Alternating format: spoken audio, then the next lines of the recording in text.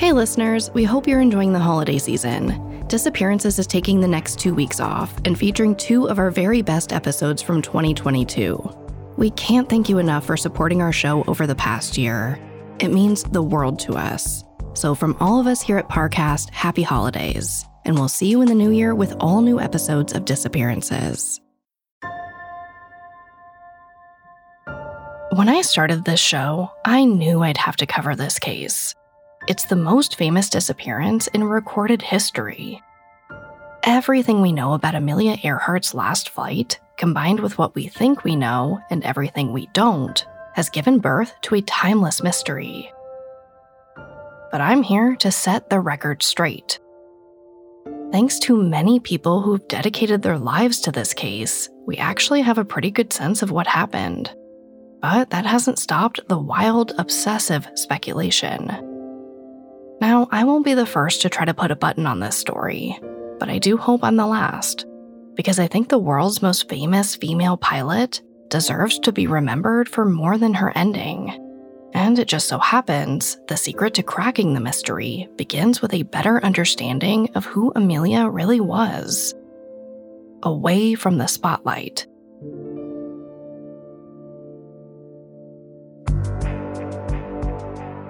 I'm Sarah Turney, and this is Disappearances, a Spotify original from Parcast.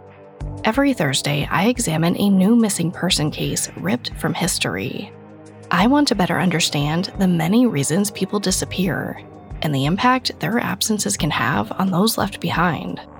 The person at the center of today's case needs no introduction. By the time she disappeared over the Pacific Ocean in 1937, she was a record-breaking pilot, teacher, public speaker, and writer with her own clothing line. Her name's Amelia Earhart.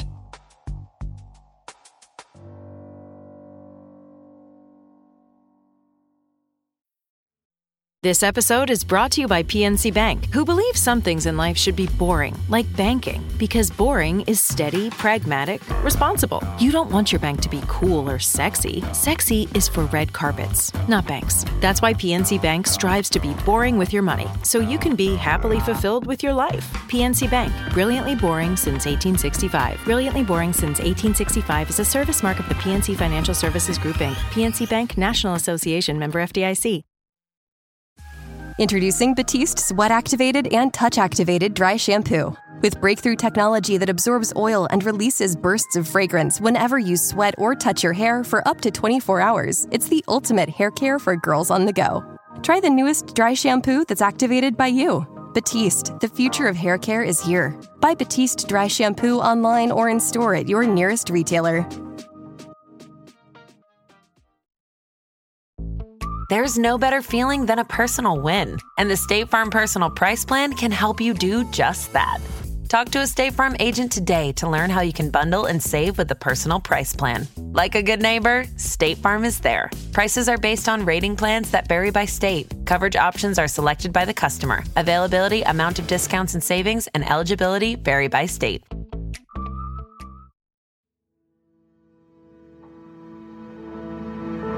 Before we peel back the layers of rumors and speculation, it's important to understand why Amelia Earhart's disappearance became so shrouded in mystery in the first place. Because there are some legitimate reasons. So I want to start today's episode on the afternoon of May 21st, 1937, the beginning of her final flight. Amelia is at the Union Air Terminal in Burbank, California. She's sitting in the cockpit of a custom-built twin-engine plane, a Lockheed Electra. Her co-pilot and navigator Fred Noonan sits in the seat next to her. Also on board is Amelia's husband, George Palmer Putnam, and her mechanic Beau McNeely. But they're just here for the day. They'll get off once the plane touches down in Arizona tomorrow. Amelia won't be the first pilot to ever circumnavigate the globe, but she will be the first to do it at its widest point. A 30,000-mile journey over the equator. There's a lot riding on this venture. To make the trip happen, Amelia more or less mortgaged her future. Those are her words. She asked for incredible sums of money from her sponsors and pulled in favors from a few contacts in the US government, including First Lady Eleanor Roosevelt. The Department of Interior even built her a brand new landing strip on a tiny island in the Pacific to make this journey even feasible. The U.S. Coast Guard is waiting for her at pit stops along the way with fuel, rations, and supplies. The stakes are high, and yet the tarmac is almost empty. The one photograph I could find from the day shows just 2 cars parked next to the plane. No spectators, no reporters, not the fanfare you might expect from a world-famous pilot attempting the longest aerial flight in history. And there might be a reason for that. See, she first attempted this flight a few months ago in Hawaii, and that day, the tarmac was mobbed with reporters. But instead of a heroic takeoff, she crashed, spinning the plane on its undercarriage and breaking its landing gear. The next day, the incident was all over the papers. It was humiliating, so it makes sense that she'd choose a quiet departure this time around.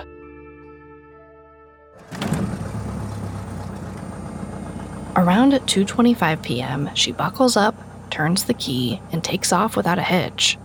The Electra lands in Tucson the next day, but when Amelia restarts the plane to taxi over to a fueling station, there's a backfire. Flames and smoke erupt from the left engine. The damage is ultimately minimal. According to Amelia, all it needs is a good cleaning. But still, given the hiccup she experienced in early spring, you have to wonder whether some small part of Amelia regrets ever attempting this flight. If so, she doesn't show it. Once everything's under control, Fred and Amelia leave her husband and mechanic behind and head for New Orleans. From there, they fly to Miami, Puerto Rico, Venezuela, Suriname, and Brazil. By mid-June, they're in the skies over India. But it's monsoon season, and the storms are powerful. The winds and rain are so strong, they peel paint off the Electra. The conditions test Amelia's strength and endurance, but she makes it through. By the time they reach Singapore, the weather has subsided, and it's only set their timeline back a few days. They travel on to Australia before landing in Papua New Guinea on June 29th. When they arrive, they're exhausted. They've flown over 22,000 miles, with 7,000 miles to go before they're back in California. Amelia's ready to be done. They spend a few days in Papua New Guinea resting. The Electra receives some repairs. They know the most taxing part of their trip is still to come. For most of it, they'll be flying entirely over open water. Her next stop is Howland Island. It's where the US government built that airstrip special for Amelia's flight. The island's thin, less than a mile wide, and it's tiny, 0.6 square miles. To paint you a mental picture, imagine the island of Manhattan. Cut out everything except Central Park, break that in half, shave it down a little more, stretch it out like Laffy Taffy, and drop it in the middle of the Pacific. That's Howland Island. Locating it will be hard enough. Landing safely will be Amelia's most challenging task yet. To help, there'll be a big Coast Guard ship right by the island called the Itasca. Plus, Amelia's plane is outfitted with some pretty high-tech features to help make it happen. There's 2 that you need to know about, because they'll come into play later. First is a device called a radio direction finder, DF for short. It basically listens for radio waves and determines where they're coming from based on their strength. It kind of works like a human ear. If you're in your backyard and you hear a bird chirp, you instinctively turn your head toward the bird's location based on its volume. Second, Amelia has a top-of-the-line radio. The radio's antennas run along the top and bottom of the plane. They're her lifelines to the outside world. She only uses specific agreed-upon frequencies to communicate. This means that throughout her trip, radio enthusiasts, reporters, and fans have been able to tune in and listen to her transmissions. Amelia takes off for Howland Island at 10 a.m. on the morning of July 2nd, 1937. Everyone anticipates the flight from Papua New Guinea taking around 18 hours in favorable conditions. If there are headwinds, she could be airborne for an entire day. And that would be disastrous, because even with good winds, the Electra's gas tanks will be nearing empty by the time she reaches Howland. 14 hours after takeoff, sometime around midnight, the crew of the Itasca fires up the ship's spotlights and points them into the sky. There are clouds rolling in, and the lights will act as a beacon for Amelia. Coast Guard radio operators send periodic transmissions, waiting for Amelia to come into range, and listening for her unique call sign, KHAQQ. A few hours later, around 2:45 a.m., a voice comes through. It's faint, but it's on Amelia's designated frequency, and the operator can make out her call sign, KHAQQ, so it has to be her. The voice relays something about how the weather's overcast, but it quickly fades to static, followed by hours of silence. By this point, Amelia should be approaching the island and in regular contact with the Coast Guard, but she's not, and they don't receive another transmission until 6:14 a.m., more than 20 hours after takeoff. This time, the sound is loud and clear. It's Amelia. She says she's about 200 miles out. But then she does something odd. She starts whistling into her transmitter and asks the Coast Guard to take a navigational bearing on her signal. By whistling, she's giving them a strong, consistent signal for the Coast Guard to track. But this is the equivalent of Amelia calling up the Coast Guard on a cell phone and saying, "Hey, I'm lost, where am I?" The purpose of the DF is for Amelia to find them, not the other way around. With the equipment on board each craft, what she's asking them to do is impossible. And she knows that. But what's even more strange is, from the time Amelia's voice first came in, she hasn't responded to anything the operators have said. It's been a one-way conversation. It's like she can't hear them. By this point, the sun's up. The Itasca's spotlights are useless now, so the Coast Guard fires black plumes of smoke into the sky, hoping she'll spot them soon. About 90 minutes later, at 7:42 a.m., Amelia calls back with this message. "Gas is running low. We are flying at an altitude of 1,000 feet. The signal is so strong, it practically blows out the radio operator's headphones. It sounds like Amelia is right above the ship. The guy goes outside expecting to hear the Electra's engine roaring overhead. But there's nothing. The next time Amelia's voice comes through, it's 8:45 a.m., almost 23 hours after she left Papua New Guinea, well past her expected arrival. Her voice is racked with fear. She gives the Coast Guard 2 numbers, compass headings, and says she's flying back and forth between those 2 points. If her coordinates are correct, she will have to pass directly over Howland Island. But Amelia and Fred never arrive. Assuming the worst, the Coast Guard orders the Itasca to weigh anchor and search for a plane wreck. They don't find Amelia or the Electra, which isn't strange. It's a small plane and a vast ocean.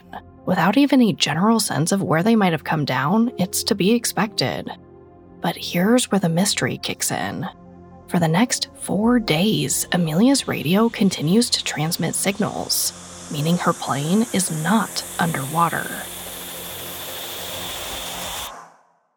Canva presents stories to keep you up at night.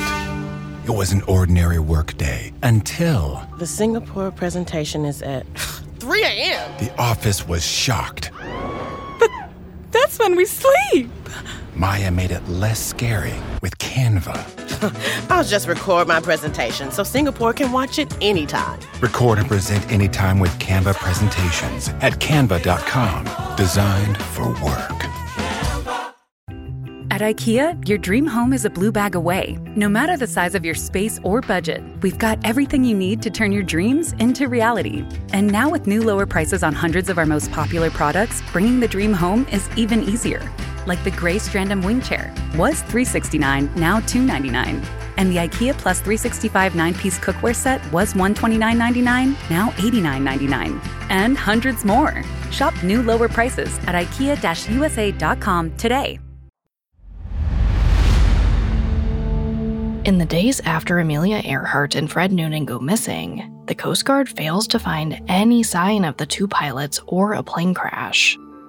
But on the other side of the planet, 2 Americans in different states hear transmissions from a person claiming to be Amelia, before news of her disappearance ever hits newspapers. The first is a Texas woman named Mabel Larimore. She picks up a transmission about 10 hours after experts estimate the Electra went down. According to Mabel, from the transmissions, she gathers that Amelia, Fred, and the Electra are all stuck on a small, uninhabited island. Amelia and Fred are injured. Mabel hears Amelia say that the Electra is partially on land and partially in the water. Mabel calls a local newspaper and has a reporter listen to the transmissions, but neither she nor the reporter tell the Navy or Coast Guard. Mabel assumes that if she's hearing the signal, the authorities must be listening too. In fact, she doesn't come forward until years later, when she realizes that maybe they weren't. The day after Mabel hears those transmissions, a teenage radio enthusiast in Wyoming named Dana Randolph hears Amelia again. According to Dana, the voice coming over the receiver apparently says loud and clear, "This is Amelia Earhart. Ship is on a reef south of the equator. Station KHAQQ." It's a credible report because Dana heard Amelia's actual call sign, KHAQQ, and quoted Amelia calling her plane a ship, which is how Amelia often referred to planes. And Dana's report appears to corroborate with Mabel's, despite the two living hundreds of miles apart and not knowing each other. In order for Amelia's radio to work, its batteries couldn't have gotten wet. The Electra needed to be at least partially above water, as Mabel's report suggests. There's no way Mabel would have known that. And if the plane was partially submerged, landing on a reef makes sense and is consistent with Dana's claims. But these reports aren't isolated incidents. Far from it. In the wake of Amelia's disappearance, a total of 57 reports pour in from all over the world, claiming to have heard the famous pilot broadcasting messages. A few are disproven as hoaxes, but many others can't be. You might be wondering, how is it possible for Amelia to be broadcasting radio messages from the Pacific Ocean to different corners of the world? Well, science has an explanation for that. It's thanks to a phenomenon called harmonics. In the atmosphere, radio frequencies can multiply on top of themselves to echo over huge distances. With credible accounts coming from different corners of the globe, historian and aviation expert Rick Gillespie concluded, with near certainty, that Amelia managed to put the Electra down on an island somewhere and keep transmitting. Gillespie and his organization, the International Group for Historic Aircraft Recovery, have spent decades examining and investigating Amelia's case, and they've come up with a really compelling theory about what happened. To walk you through it, let's return to the morning of Amelia's disappearance and her final transmission to the Coast Guard. As the Itasca sends smoke signals into the sky, Amelia radios that she and Fred are flying back and forth on a line between 2 points, compass headings 157 and 337. This path should take them right over Howland Island. They believe they're close, but the problem is, with fuel levels so low, they could drop out of the sky at any second. According to Gillespie and his team, shortly after broadcasting that message, Amelia and Fred spot an island. It looks nothing like Howland, but running out of time, they make a decision to try an emergency landing rather than jump. Luckily, the island has a beach and reef surrounding it, which provides a natural runway. Amelia lands the Electra on sand and coral, coming down hard enough to cause injuries. They stay in the plane and radio for help. But as the tide comes in, it starts pulling the plane out to sea. Once the radio dies, Amelia and Fred have no other choice but to abandon the Electra. They swim to shore, hoping someone, anyone, heard their messages and will find them. But after the ocean swallows the plane, the situation becomes much more dire. They're much harder to spot from the air. They're injured, without flares, food, water, or emergency supplies. They likely don't survive for more than a few days.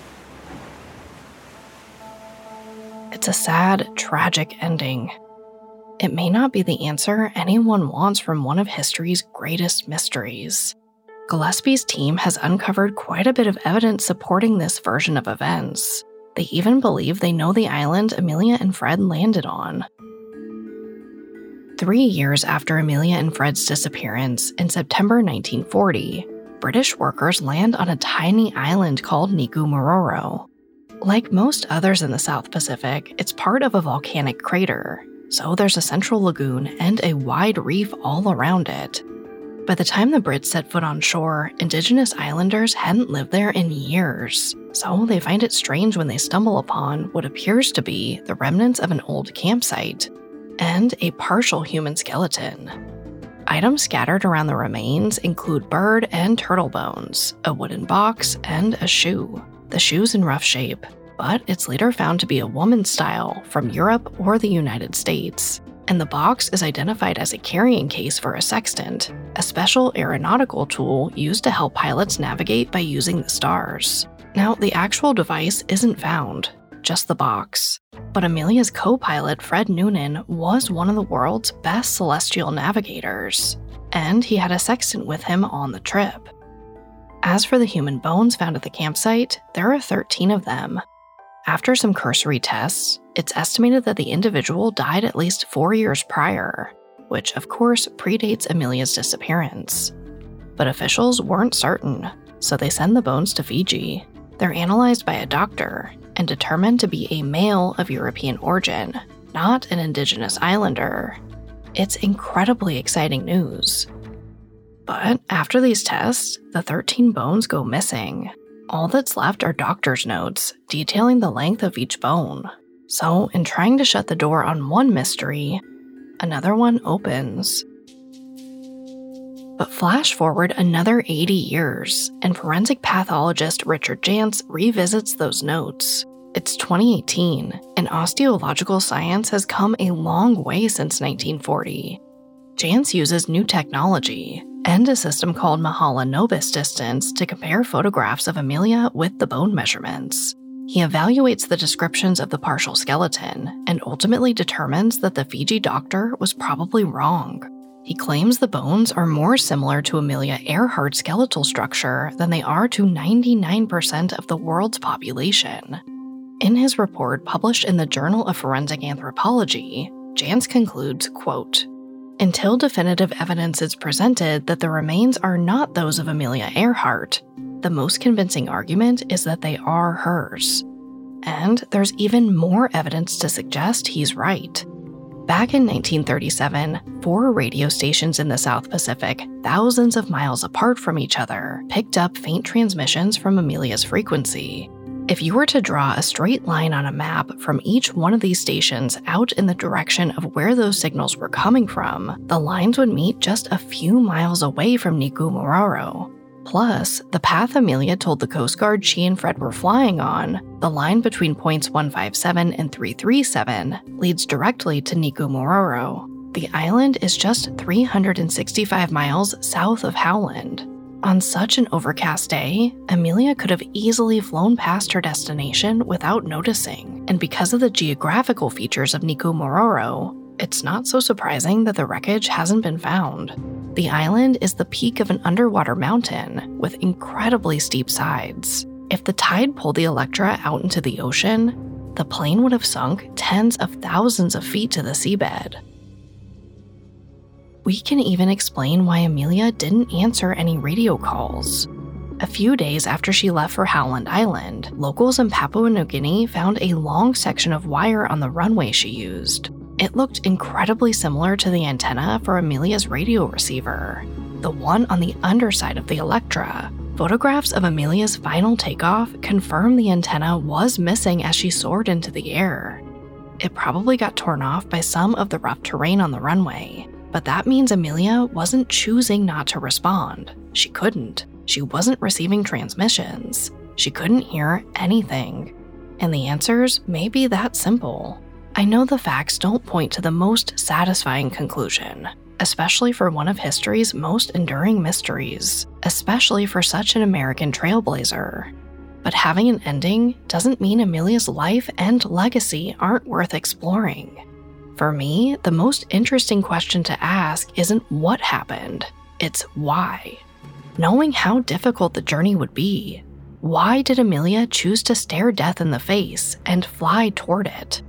The answer is far more complicated than getting lost over the Pacific Ocean. and it's buried deep in her past.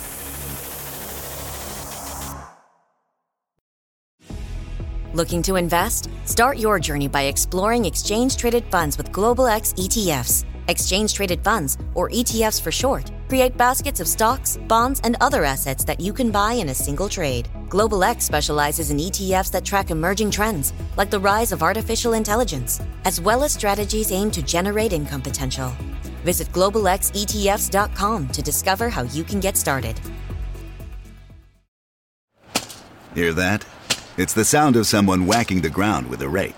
Specifically, they're beating around the bush, which we've done enough of in this ad too, so let's get right to it. The new Moneymaker scratch-off from the Ohio Lottery doesn't beat around the bush. Moneymaker. Play the game and you could win money, up to $2 million. With more than $88 million in prizes, ranging from $50 to $500, Moneymaker cuts right to the cash. Lottery players are subject to Ohio laws and commission regulations. Play responsibly. Understanding Amelia Earhart's ending begins with understanding how she moved through the world. She spent her life defying the limitations and expectations of others, starting with her family. Despite her grandfather being a well-to-do attorney and her mother growing up in Philadelphia's high society, Amelia didn't grow up with a silver spoon in her mouth. Her father struggled with alcohol and had trouble keeping steady employment, which led to the Earharts moving around a lot. So Amelia was partially raised by her rather strict grandmother, a woman who expected Amelia to act like a lady, at a time where acting like a lady meant something very specific, something Amelia wasn't.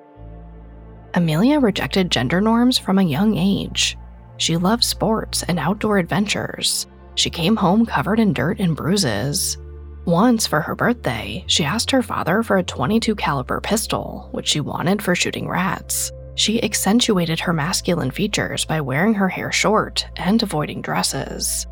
As she got older, she opted for ties and collared shirts, which was considered radical at the time. But for all their disagreements, Amelia and her grandmother must have been close, because after her grandmother passed away in 1911, Amelia's whole personality changed. Afterward, she became a loner. She threw herself into her studies, spending most of her time in the library. The description under one of her high school yearbook photos reads, rather viciously, "The girl in brown who walks alone." At 19, Amelia enrolled in higher education. She shipped off to the Ogon School for Young Ladies in Philadelphia. It's the type of place young women were sent to learn how to be so-called ladies of leisure. Think buildings with ivy and acres of manicured lawns, complete with a lake and swans. Amelia kept a scrapbook of women who'd excelled in male-dominated fields. A female fire lookout, a police commissioner, an engineer. At one point, she rallied against exclusionary sororities on campus and got them all shut down. At 21, Amelia's world collided with the world of aviation, almost literally.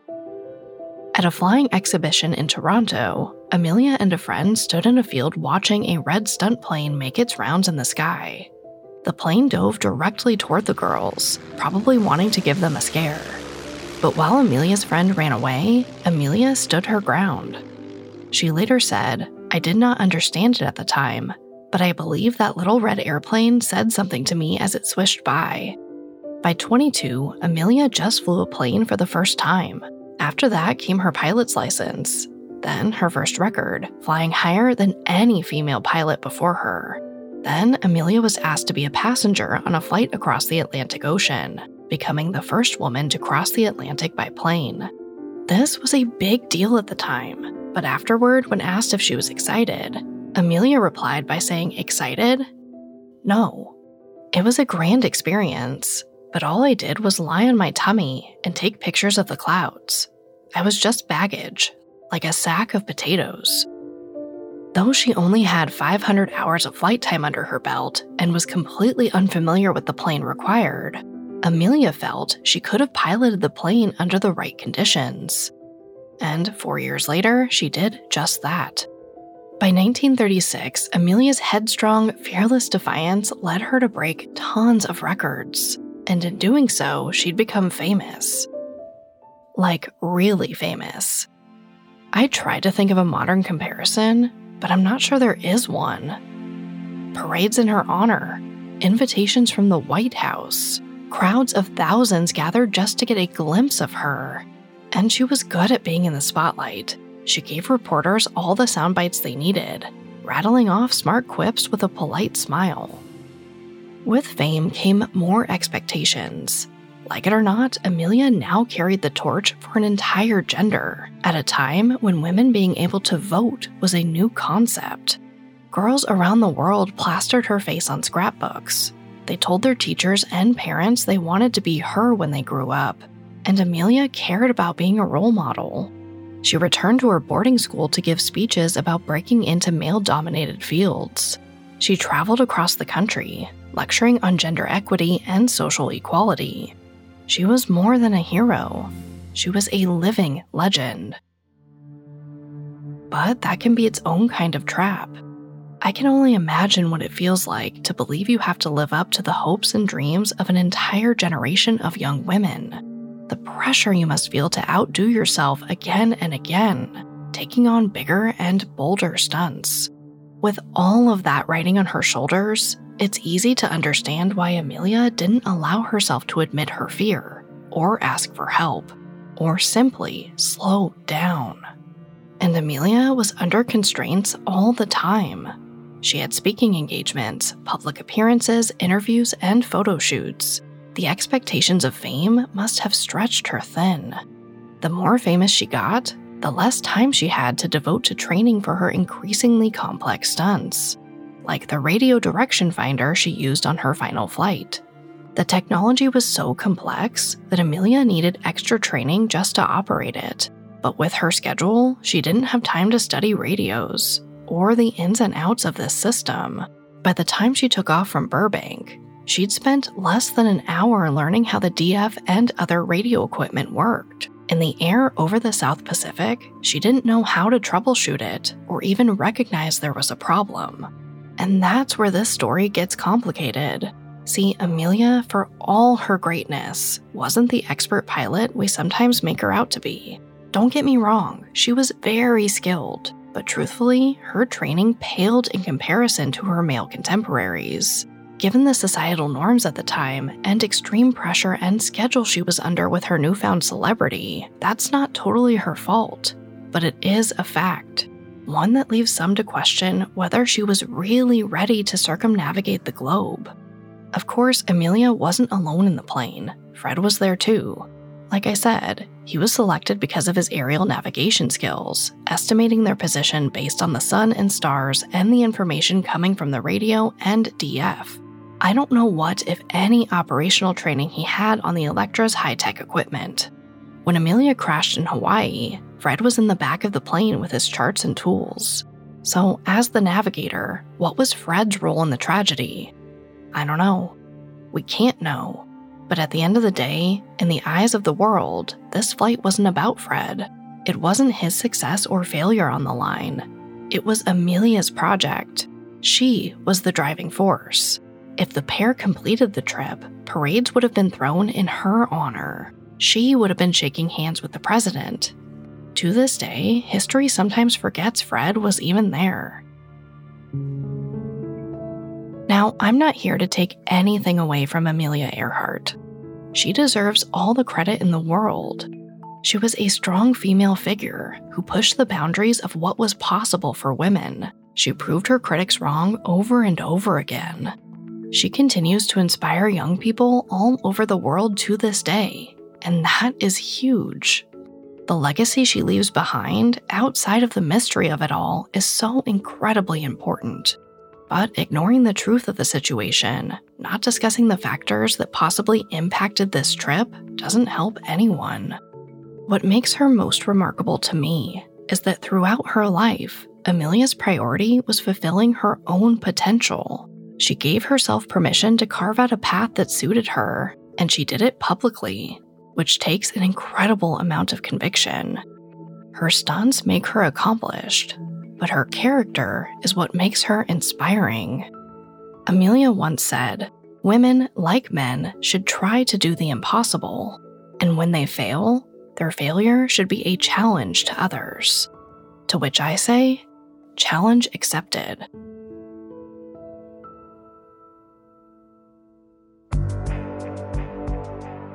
Thank you for listening. In the time it took you to finish this episode, 30 people disappeared in the United States alone. Among the many sources we used for today's episode, we found the book Amelia Lost by Candace Fleming and Finding Amelia by Rick Gillespie extremely helpful to our research. If you or someone you know needs assistance with a missing persons case, please visit seasonofjustice.org. Season of Justice is a nonprofit organization that provides funding to law enforcement agencies and families to help solve cold cases. For full disclosure, I am a member of the board.